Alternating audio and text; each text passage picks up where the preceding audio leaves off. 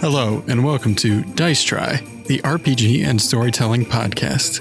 I'm your host, Daniel Schaub.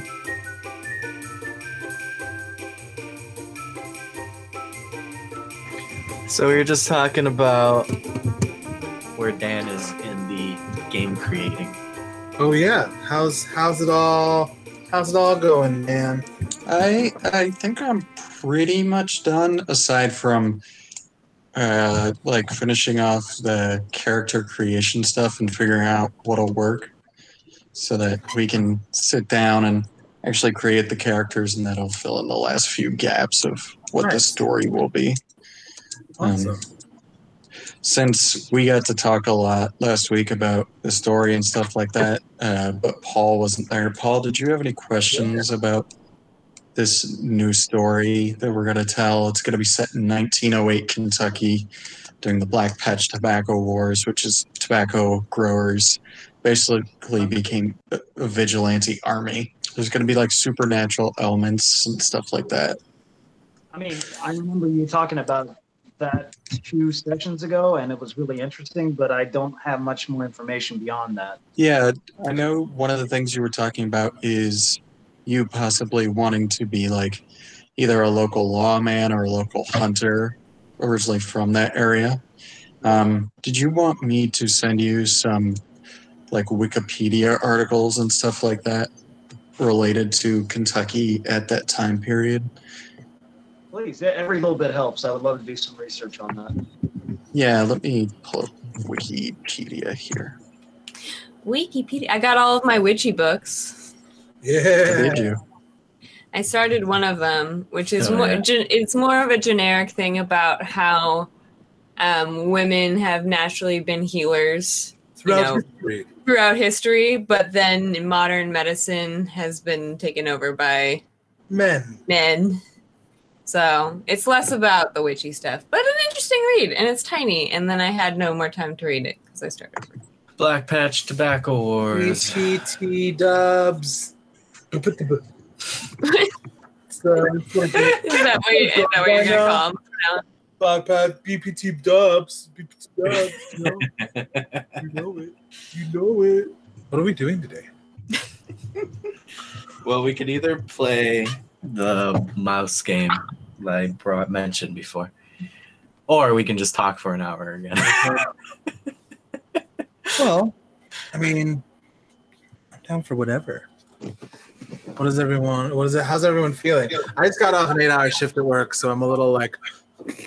He's a little tired. Chris has had a similar situation. And Dan has a headache. Dan, you have a headache? And Paul has dental problems. So it's like we're all... What's wrong with your face? we're all just... We're all in this. Wait, why did you send a Wikipedia article about Goebbels? No, What? not of the Nazi Party. Oh, William Goebel. Goebel. Oh my God! I just saw a little like it flash up, and I thought it said Joseph. I thought it said Goebbels. And I was like, No, William Goebel was the Kentucky governor who was assassinated in 1900 by his political rivals. wow, okay. I don't think that'll have much relevance in the story, but Unless Paul's character is the brother of that governor. Or he is that governor. Wait, his middle name was Justice. Or he's the one who assassinated the and then William took his Justice. face pretending to be him. Justice Goebbels. We're creating your backstory, Paul. That's how But we're... it was also spelled Just Us. So I'm not sure if it was like meant to be like justice or like if it was like Just us. Just ice. just us. yeah, I don't know if that'll be like super important, the murder of that governor, but I think it's good in setting the time and place. Yeah. But his name is literally spelled Just Us, like Justus, Just Us, which is even more weird. Just us. Just Us. Just us. So it's like just us, just It sounds like Gus Gus. Just us. Just us. Just us. Just us. Just Just us. Yeah, phonetically, like phonetically, it's justice. You know, justice. Yeah. Yeah. Or maybe it's Eustace. Maybe it's Eustace. Oh, it might be Eustace. Eustace. That's probably. Is there a pronunciation guide? Let me see if it's an IPA. I can read the International Phonetic Alphabet. I went to grad school, but it does not have a pronunciation. It just says just us. Just says just us. Wait. It says relations. Justice Goebel. So he has a brother who has his middle name. Oh, Justice Goebel is Goebel. He named his son Justice Jr. and then another William. So it's one of those white people. Is his brother. The typical rebirth of familial names. Yeah. His dad was named Wilhelm and his mom was Augusta. They are a family. Yeah, I didn't think of that. I need an old-timey name. Old-timey wishy name. Yep. Maybe I'll find one in those other books. Yeah. I mean, you could just do what I did, and I had a podcast on in the background while I was writing, and I started stealing names from that podcast of like real people. Yeah. There's definitely a character named after The Undertaker. Yes. So it was a WWE podcast. Yes, it was. Professional wrestling podcast is what you're saying. Good to know. Mm-hmm. And if you happen to know The Undertaker's real name, good for you. I think I used to, but I don't anymore. I mean, you were a big Chris Jericho fan, right?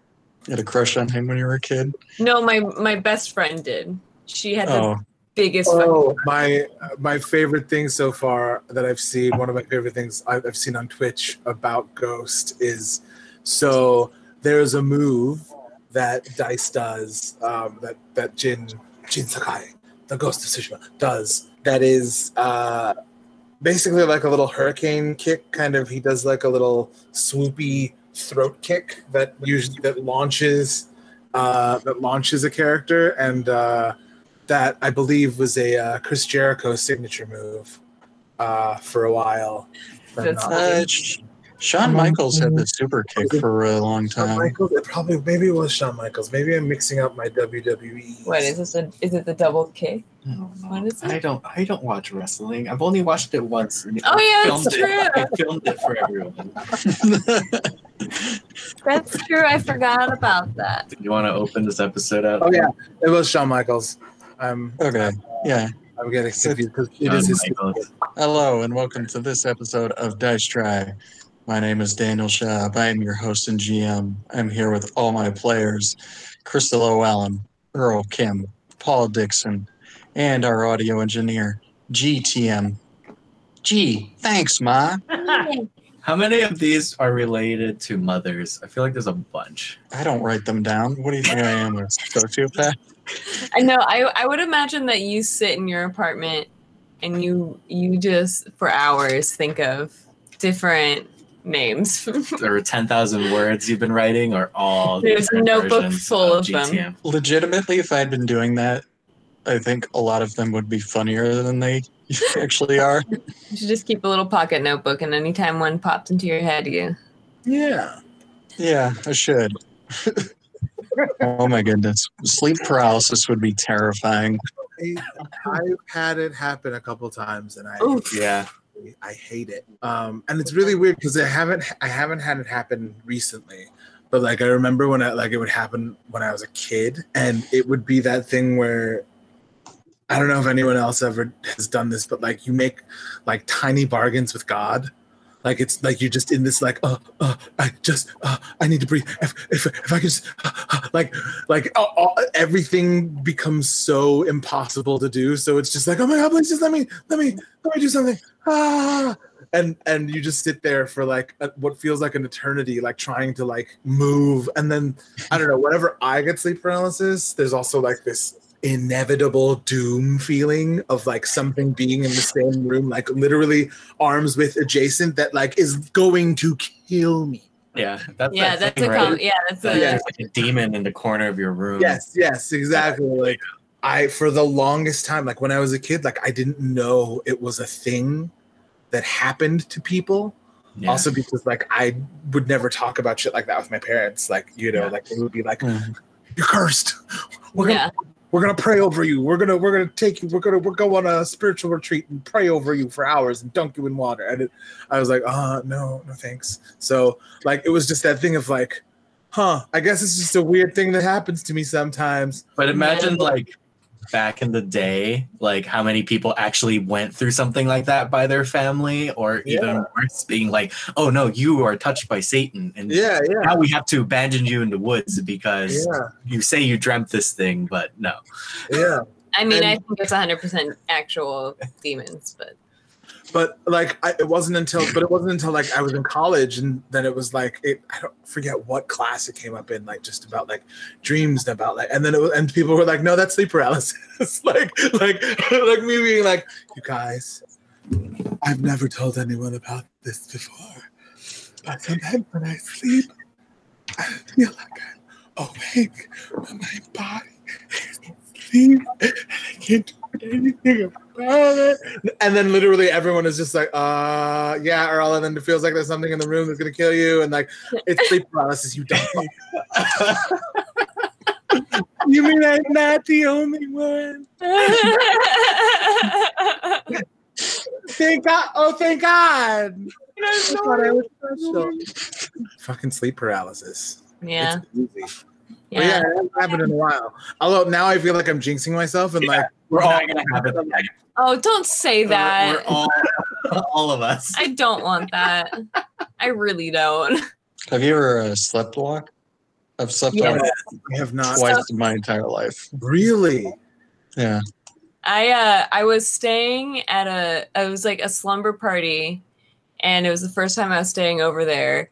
And we made like a fort in her living room, and we're sleeping in the fort. And apparently I woke up the next morning in her bed in her room. And apparently I had just like in the middle of the night, like walked past her mom, and her mom was like, oh, Krista, is everything okay? And I just like kept going and made my way to her room and walked into her bed and just fell asleep. Which how I knew where her bed was okay. It was the first time at her house. You just had a feeling.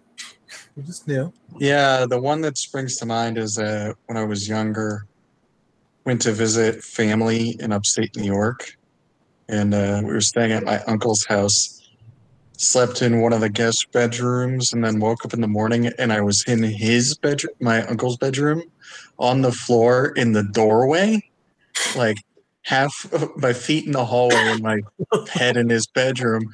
And he was just like walking around like he had walked over me and made his morning coffee and shit. Okay, he was like, he didn't want to disturb you.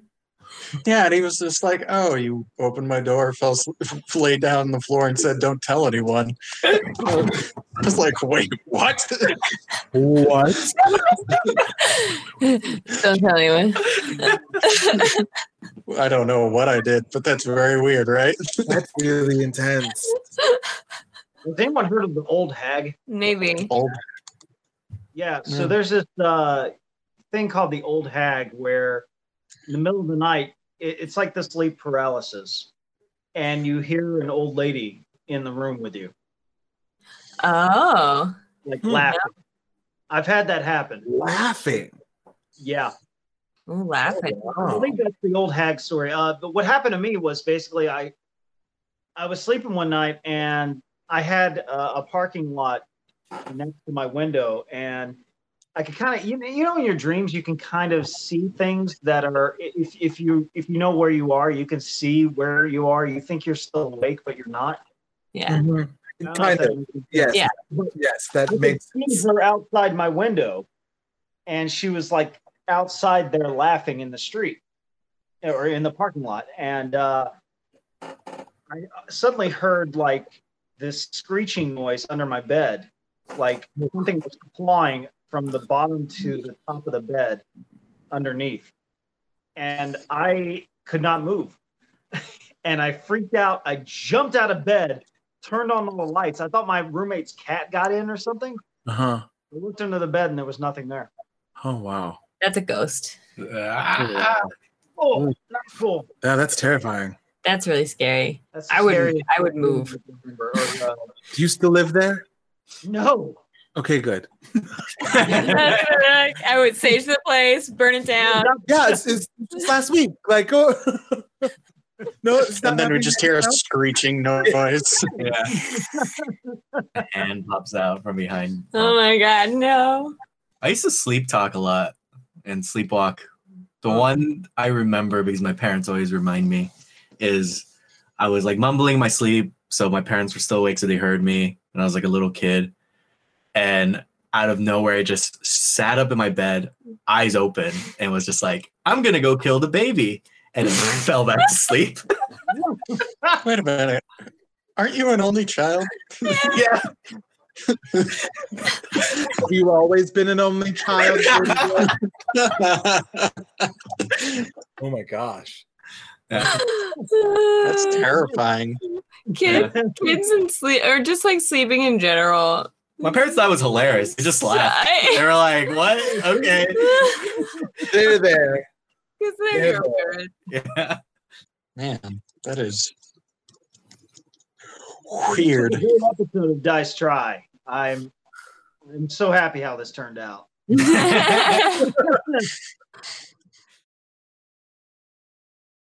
Do you guys believe in spirits, ghosts, demons, any of the above? Yes. Yeah. Yes. I'm not superstitious, but I'm a little stitious. If somebody came to me and said, "Hey, do you want to use this Ouija board?" I would say no. Yeah. Not because I believe it, but why take the risk? What is why? No, I'm good. Don't invite it. Don't invite it in. Yeah. I think I feel like I'm believing it to the point where like I believe that there are malicious forces in this world that would do harm, that are bigger than our perception. Yeah. That are bigger than my control or power. Yeah, I think the names itself are a way of understanding things. And I with my belief system, it's I believe in those things, but I also have like a healthy suspicion over everything, and I'm like, it could be not that, and that's totally cool too. And that would, if there's another explanation for it that isn't ghosts or demons, that's cool. But for right now, I think it's ghosts and demons, and that's just me. Yeah. Everyone else, I don't really care. I feel like for me, it's more about like it's not a specific named like like I don't attribute myself to any sort of pantheon or understanding of, or like categorization of like this is how demons work. Like like I don't believe in that sort of criteria or analysis, but I've been in enough situations where been around evil. And that sounds, I don't know if that sounds like super dramatic, but like I feel like I've experienced it and enough to realize that it's more than just a person being angry or something going wrong, Do you guys believe in like urban legend monsters like the New Jersey Devil, the Yeti, any La Llorona? Yeah. Well, I think there are some that are more rooted in credence than others. I don't think I believe in a jackalope, but I think I believe like a chupacabra. I just listened to a podcast about chupacabra. I didn't realize it started in Puerto Rico. Yeah.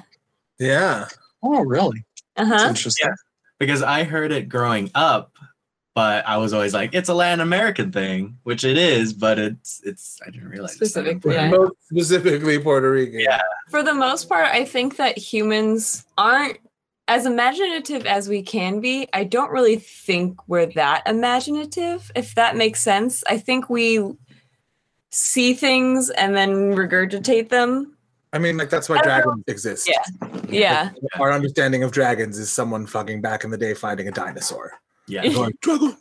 They must have been like this long, flew and which again, perfect. Like not ragging on that guy too much, because based off of the evidence that you have and the world around you and the things that you've observed, that is a clearly astute observation to make. Like but now we know, like for the most part, it's probably dinosaurs. It's again just people trying to make sense of things, and so they put their own understanding of things. Or what fascinates me is the thought of like legends that have been around for millennia that were based off actual prehistoric creatures, that maybe it was the last semblance of it, like the Loch Ness Monster was probably some dinosaur, the last of its kind, that was able to somehow survive in these areas, and you will never see it again. That's why no one's really ever seen the monster again.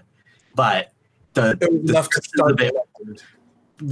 almost like the descriptions of it were accurate for the time, because it was something that no one would actually ever see again. Do you believe certain extinct species are still actually out there? Like every couple of years, somebody claims, "Oh, I saw a Tasmanian tiger," or I mean, there is that video that came out recently of a Tasmanian tiger, I believe. That's just a 4K restoration of the original footage from 1937 or whatever. Yeah. Okay. Because I remember seeing a Tasmanian tiger thing, and I was like, oh my gosh, look at them. The big old mouths. But if it was like a Jurassic Park situation, I wouldn't be down with it, because we all saw how that went. If they were at a Jurassic Park, an extinct species, what would you want them to bring back? Kiwis. Oh. Or wait, no, what's the one that's extinct?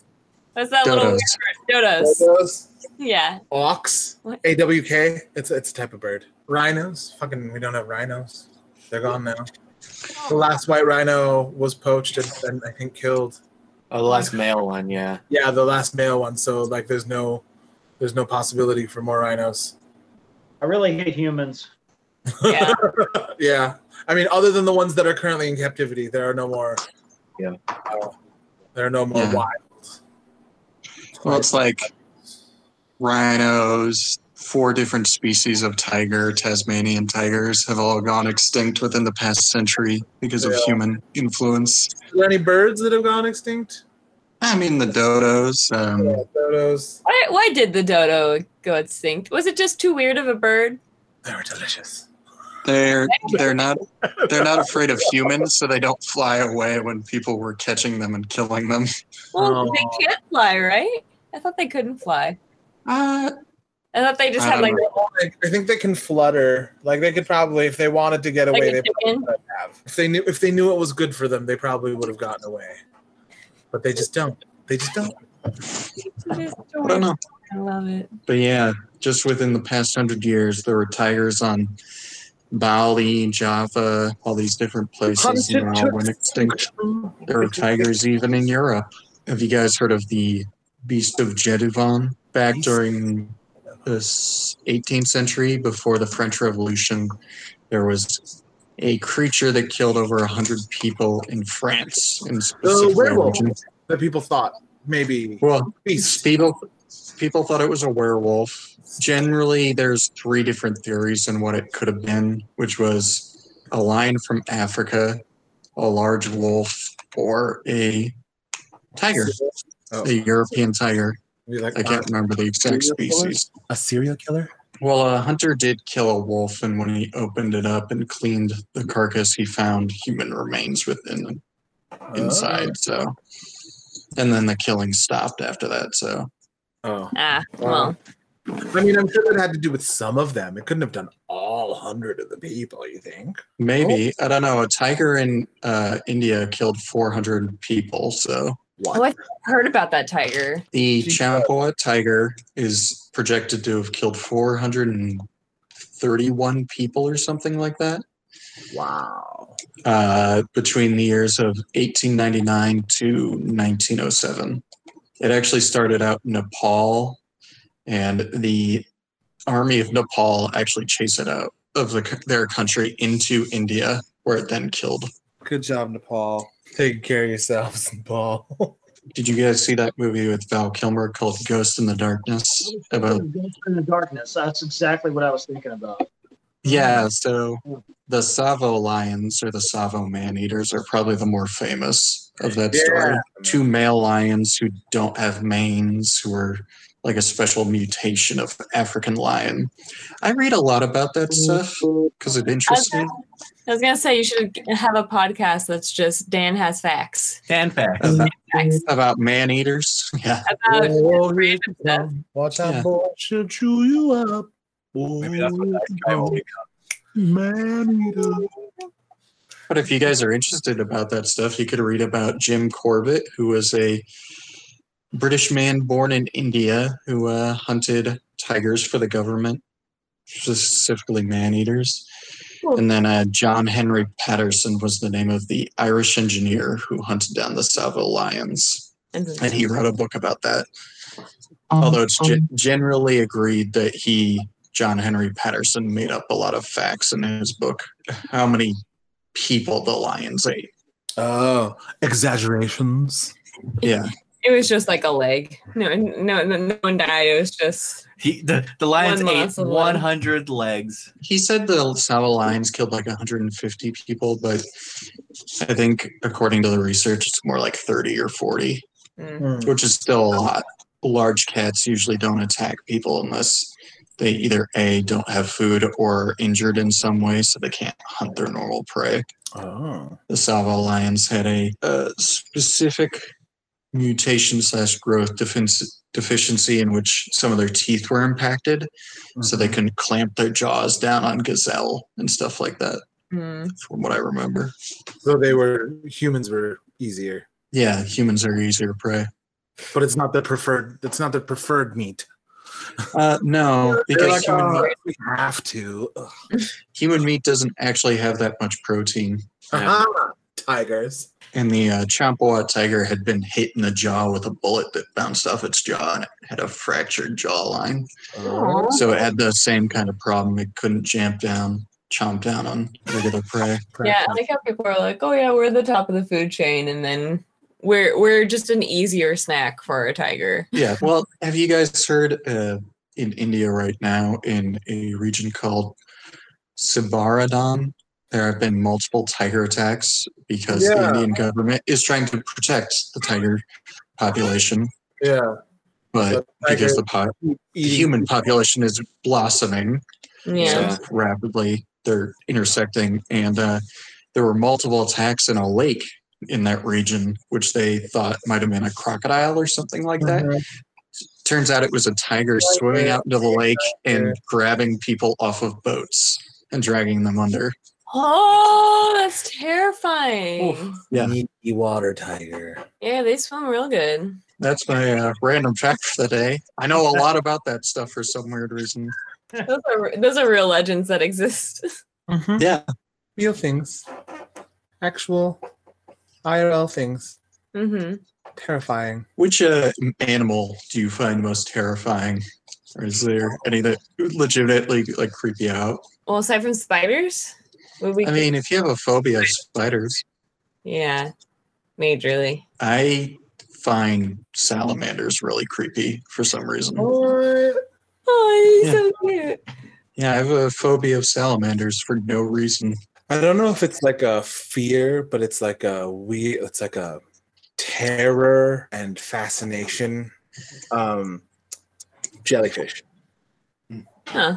Fucking jellyfish. Also, because I think it's partly because I lived in Australia, and like box jellies and like irukandji are fucking terrifying. Irukandji are they will fucking if it touches you and you let it touch you for not even an extended period of time, like less than a minute, like if it's like on your person for like 10 seconds, 20 seconds, it'll fuck you up. They are terrifying little creatures. So they populate a lot in Australia and like Southeast Asia and stuff, but like one of the most venomous jellyfish in the world. Like they will, and they're so tiny. They're so fragile, but they will fucking destroy you. By the way, I'm taking all these fears and putting it into the gothic horror story that we're going to tell. God. I don't know how jellyfish are going to pop up in Kentucky, but thank God. That's why we got away from Korea. That sounds terrifying. How about you, Paul? What's your Scariest creature. Honestly, nothing that's real. I don't like snakes that can eat people whole. Really creepy. Anaconda. Yeah, anaconda. Don't want none. Is it because of the J-Lo movie back in the 90s? I just watched that movie the other day. When I saw Joe Boy get eaten alive, that creeped me the hell out. That sounds horrifying. You should watch that movie. It's hilarious. It's so bad. Speaking of sci-fi movies, Gabe, are we going to do a drunk movie review of Hell Comes to Frogtown? Yes. What? Did I watch that? No. Okay. Hell Comes to Frogtown is a post-apocalyptic Mad Max type of movie starring Rowdy Roddy Piper, in which he is one of the last virile men left on Earth, and he is recruited by the government to impregnate women who have been captured by mutant frog people. It is bonkers. Why does that already make me feel so uncomfortable? Because it's like sci-fi softcore porn. It's not like it's not horny. It's not as sexy, but like it just the main concept of it is like, someone make is this the idea for like a weird B like pulpy horror film? Like that's pretty much the premise. But if you ever watch the movie, which its entirety is on YouTube, amazing, so you can watch it for free. It is weird how similar the movie is to Mad Max Fury Road. Which one came out first? Well, Hell Comes to Frogtown came out in '88. Yeah. So Fury Road copied it. Except Hell Comes to Frogtown is not like as intelligent with its feminist views. Where would you put this on the scale of like Hard Ticket to Hawaii? Hard Ticket to Hawaii is probably funnier. Oh. Okay. What's Hard Ticket to Hawaii? Oh man, you've never heard of that movie? Oh my god. Okay, Hard Ticket to Hawaii is essentially a softcore porn, but it's about two large busted helicopter rangers in Hawaii who are trying to save the day and rescue / prevent a radioactive snake from infiltrating Hawaii, among other things. The Boobalicious agents are trying to stop a drug deal that's going on in Hawaii, and the snake just randomly pops up in different scenes to bite people on the face. Just a variable. Glenn the snake is just a variable. Yeah. Yes, and the snake is played by a man's arm.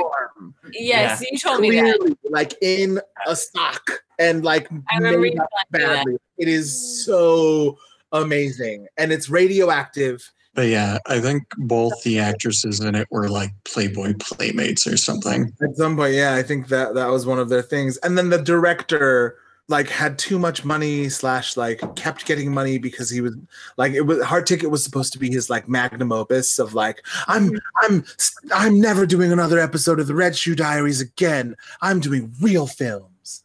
Like I've been on those shoots. I've been on those types of shoots. Yeah, we need to figure out who's going to watch Hell Comes to Frogtown with me. Yeah. I think it would be interesting to do it with a female co-host. Yeah, that might be. Because we need to talk about the sexual politics of the movie for sure. Real problematic. Not to bring it down, but I was playing the game last night and I got to a section where Norio is talking about when his brother got in the way to save him and got killed instead, and I definitely started to cry.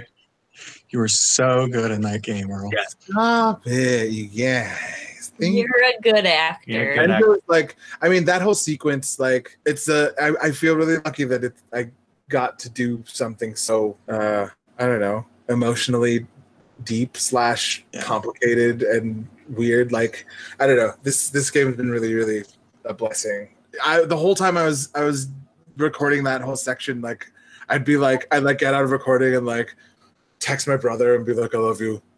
And then he'd be like, what the fuck? I can't talk about it. Yeah, well, yeah, it'd be sort of just this, oh no, it's fine. And then he'd like call me and be like, "What happened? Are you okay?" I'm like, "No, it's fine. I'm fine. I'm just acting. I'm just acting, and it's pretty full on feelings. I just want to tell you in case you doubted it or didn't. Anyways, I gotta go. I gotta drive. Okay, bye."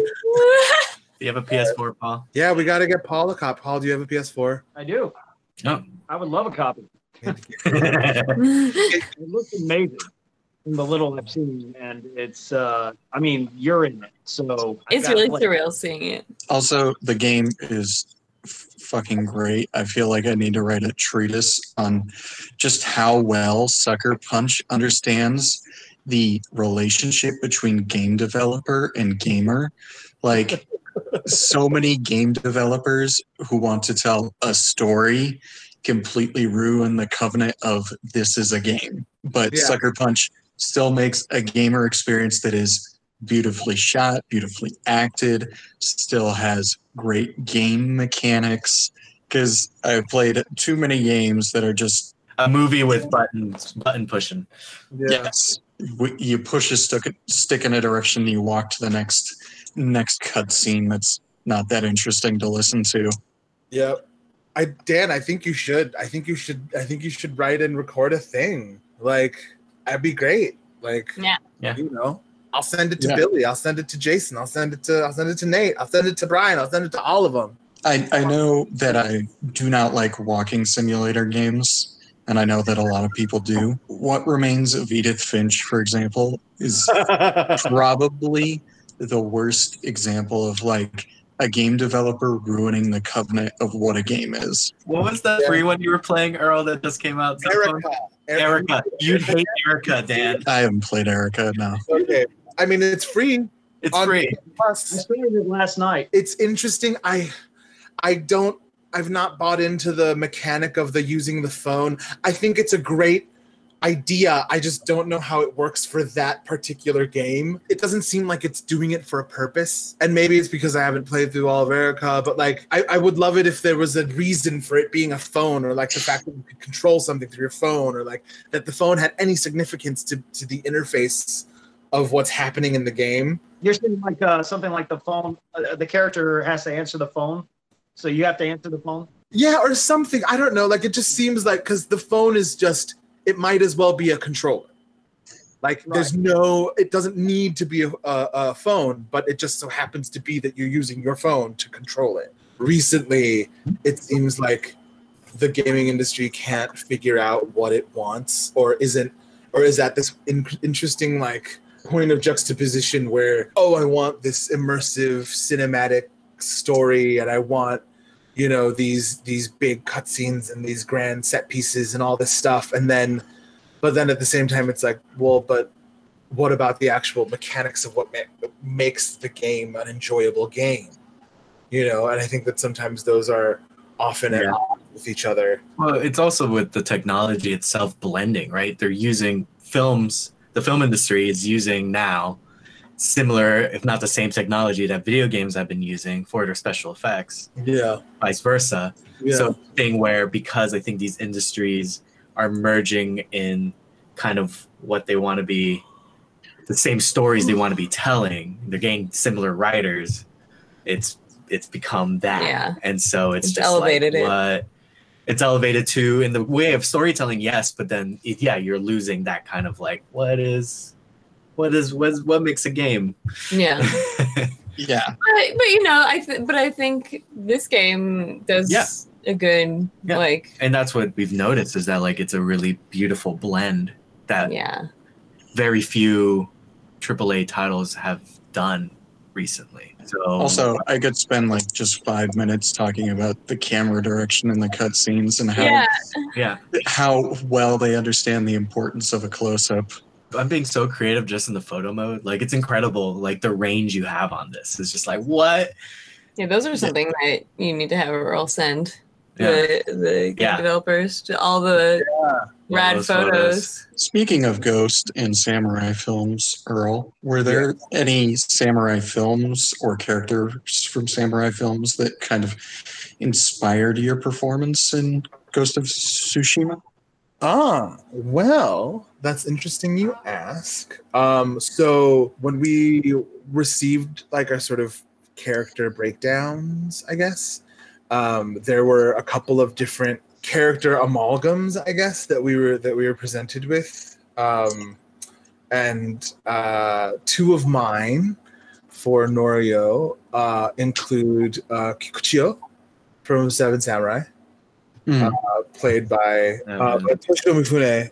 He's like the big mouth, brash, and it's really interesting because I think Norio is not this character in a lot of ways, but then at the same time, I think that there's a lot of things sort of in this character that end up manifesting in Norio in different ways. The two characters that I had in one of my sheets describing Norio was Kikuchiyo meets Hurley from Lost.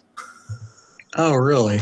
Yeah, which is an interesting like amalgam. And I've watched Lost. I had problems sticking with Lost, and then the island started moving, and then it just lost me. If you were gonna recommend a film as a companion piece to watch along with Ghost of Tsushima. Oh, okay. I think there's actually a couple of different tiers that we have to look at.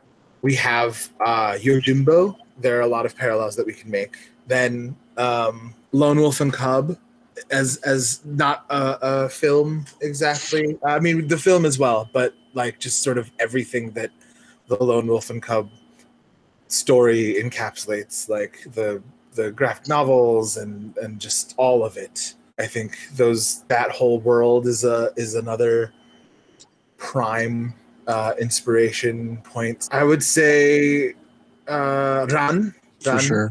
is another film. And I would say Ran is also really sort of significant for its use of color and the impact that it's had on the game. Because I think there's a lot of shots that are specifically just like, oh, this is very, very clearly inspired by XYZ shots from. I think there's certainly also a Zatayoshi. Oh, I mean, absolutely. I mean, Zatayoshi, of course. Like, yeah, like absolutely. I mean, really, one of the things that I love about this game that it is this rolling amalgam. Gets to wear the clothes of all of these other films at times, in moments, in duels, in scenes, in storylines and arcs. Like it tries to give you this like as broad of a stroke through this like, I don't know, pastiche of samurai films, and not in a pastiche way, but you know what I mean? Like just in like trying to give you that full breadth. Yeah, and I don't necessarily think like pastiche is a negative connotation to put on something, because a pastiche isn't by its very nature a parody. It's just a collection of the tropes that you've seen before in one place. Mm-hmm. Yeah, I feel like the pastiching is done in such a well thought out and intentional way. Yeah, I can't help but marvel at it and admire it, because it I feel like comes from a place of true care. I don't know, lately I've been getting, because I do this to myself, like reading about like, discourse about Ghost of Tsushima and like criticism and like cultural analysis about like this game. In following some of the discourse that's come out about the game, some of the overwhelming opinions have just been about how pastiches, I guess, are just that, or people think that they're just flat imitation of trying to make, Kurosawa mode, and how like offensive that is, and how like, it doesn't even begin to scratch the surface of how significant Kurosawa films are, and rah, and it just seems unimportant. I don't know, a lot of this discourse feels really, I don't know, kind of shitty. I think one of the biggest thing that frustrates me in reading a lot of these criticisms of the game about how like, it supports Japanese nationalism and the way of like the samurai and bushido code is like, was used by the equivalent of the Japanese alt-right to promote Japanese nationalistic theory and all this stuff. And to those people, I'm just like, I think you need to play the game more. Yes, because like in a way, Bushido and the honor code is being used almost like, maybe I'm reading way too much into it, but it's being used as a metaphor for toxic masculinity. Yes. Yeah. Yes. And exactly. I think that's one of the things that's really being missed in that discourse, is that this game actually has quite a bit to say about sexual politics. Yes. I mean, in the mere fact that like you have a female samurai as part of the story, who's again wonderful, Masako, played by the inimical Lauren Tom, and then you have Yuna, like this sort of, I mean, as well as like the conversations that are actually happening about class and about sort of the established societal system that exists as Jin is a samurai. Like, I even had this moment, I was reading this article that someone was reading and talking about like, well, it doesn't seem like it addresses any of these issues like in a way that reflects the sort of world we live in, where we're grappling with class and race and all these things. And I'm just like, I'm pretty sure my character literally has a conversation about class with Lord Sakai, about the way we look at the world being different because of where we've come from, and him having and I'm just like, I don't think did you play the game? And the fact that Masako starts to adopt classically samurai attitude and becomes a kind of a worse person because of it. Yes. Like that is so important to the topic of conversation of the movie. I mean, all those characters, you have the old, like, the kind of Masako, Sensei Ishikawa, who, like, as you progress through their stories, it shows how the old-fashioned, that old way of, I have to finish this task, but I have to do it in the way that I've known. And you start seeing how they kind of become, like what you're saying, more monster, like more like the worse off mentally. And then Jin's the one guy who's just like, but this is right. Should we be doing this? Yeah. I don't know. I put you at such a pedestal. You were always people in my mind that like were mentors to me. And now I'm seeing you in a new light. And now that changes everyone's perception of everyone. Yeah. And it's then even Jin's own, grappling with what being a samurai is, like with what being, the nephew of Achito is, like with his place in the world, so it's that thing where like I question, like, did you even play the game, and did you keep playing the game? Because I feel like a lot of these issues and a lot of these gripes like get sort of addressed in a way that obviously isn't going to be like we're not going to be doing like hardcore, commentary and allegory, and maybe it is, but at the same time, like I feel like there's a lot of people that are jumping to just people forget that stories have arcs and trajectories, and where you start at the beginning usually means that whatever happened in the beginning isn't the same at the end. For all the people that get upset and constantly say like, oh, it's a white developer, like it's this white guy having a fantasy about samurai, and like this group of white dudes doing stuff about samurai, and like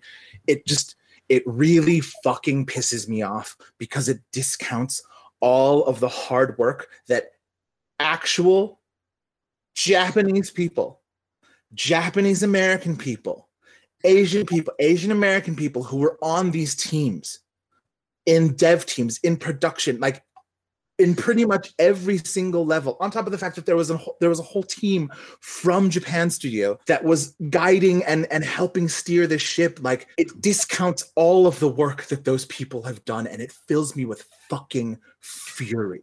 Just the fact that you had white people who, yes, may have run certain large departments in there, but they took the time and were willing to learn from the different and go in and be like, I want this to be something that's realistic, and I know I can't give that to them. Yeah. So I'm going to reach out and ask for help. Yeah. From the people in these communities. I don't know how better of an example there is. Really. Yeah, exactly. Like I don't want to be like, oh, he thinks that way because he worked on the game. But like, to be completely honest, like the way that everyone at Sucker Punch went about sort of piecing this story together was constantly of asking, and listening. And I remember I would go into to sessions, like studio like recording sessions, and be having conversations with Patrick, with the writer, with the director, with the producer, and just being like, hi, listen, we don't talk like this. Like this line, like this section, like it doesn't make sense because like, and trying to explain like culturally and sort of from my lived experience, like being like, this is not how we would converse, with all the respect, being like, I understand that these are your characters and that we've, all this stuff, but this isn't how it happens. And then them being like, oh, okay, then how? And then us, and then everyone just sort of working together to figure out the sort of place where that story and then sort of our lived experiences of being Asian American, of being Korean, of being Japanese, of like come to play and interact with people that want to tell the story. I cannot stress enough how different from any other experience I have had where I have been intentionally Asian, like that this was, most of the time I feel like when I'm getting cast in things, it's despite the fact that I'm Asian. Like, it's like, oh, we're casting him, like, but like he's just that guy, like he's just the right guy he's not, it's, like whatever. And it's this weird thing of like, yes, I should be happy about things being colorblind, but at the same time, like, it doesn't acknowledge sort of who and what I am in that sort of genetic level. And then sort of being in this project where that was what was needed and welcome and, was respected. I have nothing to say but love and gratitude about how this project worked. A lot of people are worried about cultural appropriation, which they should be. But yeah. I think it's quite obvious from the conversation that we have that the developers at Sucker Punch and their team weren't appropriating culture. They were educating themselves on the culture in order to tell the story in the most appropriate way possible. Yeah, I think so. And I think also, like, if you think about the audience, yes, understanding that there will be a large percentage of people who are super weeby and into the subject of samurai films, of Kurosawa and all this stuff, but at the same time understanding that the game is also trying to introduce those things to people who may never have had any experience with samurai film. If playing this game of this cool guy like hacking and slashing and doing all this stuff means someone is going to go watch a Kurosawa film, that fills me with joy. Like if a thing that I worked on means that someone will further be curious and want to learn more and want to see the things that inspired this thing, like, fuck yeah. I think that means you're doing your fucking job well. Well, I think we've been recording for well over an hour. Before we go, does anyone want to plug their socials, Twitch streams, anything like that? Paul, what are you up to? I'm living my life at home. You're staying safe from the corona. Do you want to plug your social? At Paul Allen Dixon. I'm doing a lot of voice acting, animation, concentrating on video game too as well. So if anybody needs something out there, let me know. Do you have anything coming out in the near future? Do you have something out that people can listen to now? I actually was looking for my first paid animation gig. It hasn't been released yet, but I will let people know as soon as it is. It's a commercial, not a commercial, but animation of teaching people about flushable wipes in Canada. So, Canadian flushable wipes, eh? I played a character called Chris P. Bacon. Are you a pig? No, I am a piece of bacon. Oh, you're an actual piece of bacon. Okay. I've been training with Sarah Jane Sherman. She's like a casting director and big animation guru. She does the voice of a bunch of people. Perfect. Didn't you do a radio spot for Caesar's Palace or? Yeah, I did. It was like last June. It was like a competition for MGM for people to win money. It was pretty cool. Yeah, it was a commercial for that. I am working on a video game demo reel. I'm hoping that'll be out within a month. Especially since there's nothing else to do at home, so I'm going to do that. Krista, would you like to plug your socials or anything that you're doing right now? Wednesdays I do makeup live streams on my makeup Instagram, which is Krista Llewellyn MUA. And then I also have an Etsy page. The Instagram handle is at ShopRogue Etsy.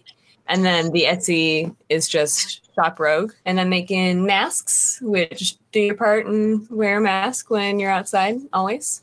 And like makeup brush rolls and mats. And I also have some like hands and hand painted patches and things like that. Earl, what are your socials? What are you doing? I am doing some Twitch streaming of the game.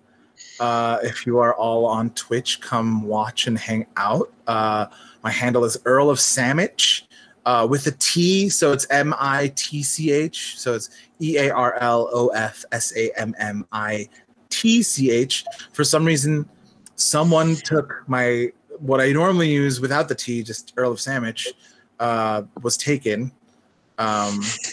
Whoever you are. So catch me on Twitch. I'll be streaming. Dice, who plays Jin Sakai, will be streaming from 7 to 11 pretty much every night, I think, during the week. That's his sort of plan. And I'll be doing like a couple hours before then because I don't want to take away viewers from my boy. I'll probably be around 5 to 7, maybe 4:30 to 7, maybe 4:20 to 7. So I'll be on there, and then I'm accessible on Twitter at Earl of Sammich without the T, just regular MMICH. All the socials. Come find me. Let's hang out. Let's have a chat. If anyone has Norio and Jin fan fiction and or fan art, my DMs are always open. I want to see that fan art. GTM, what's going on? I actually just finished a project I've been working on for like at least a year.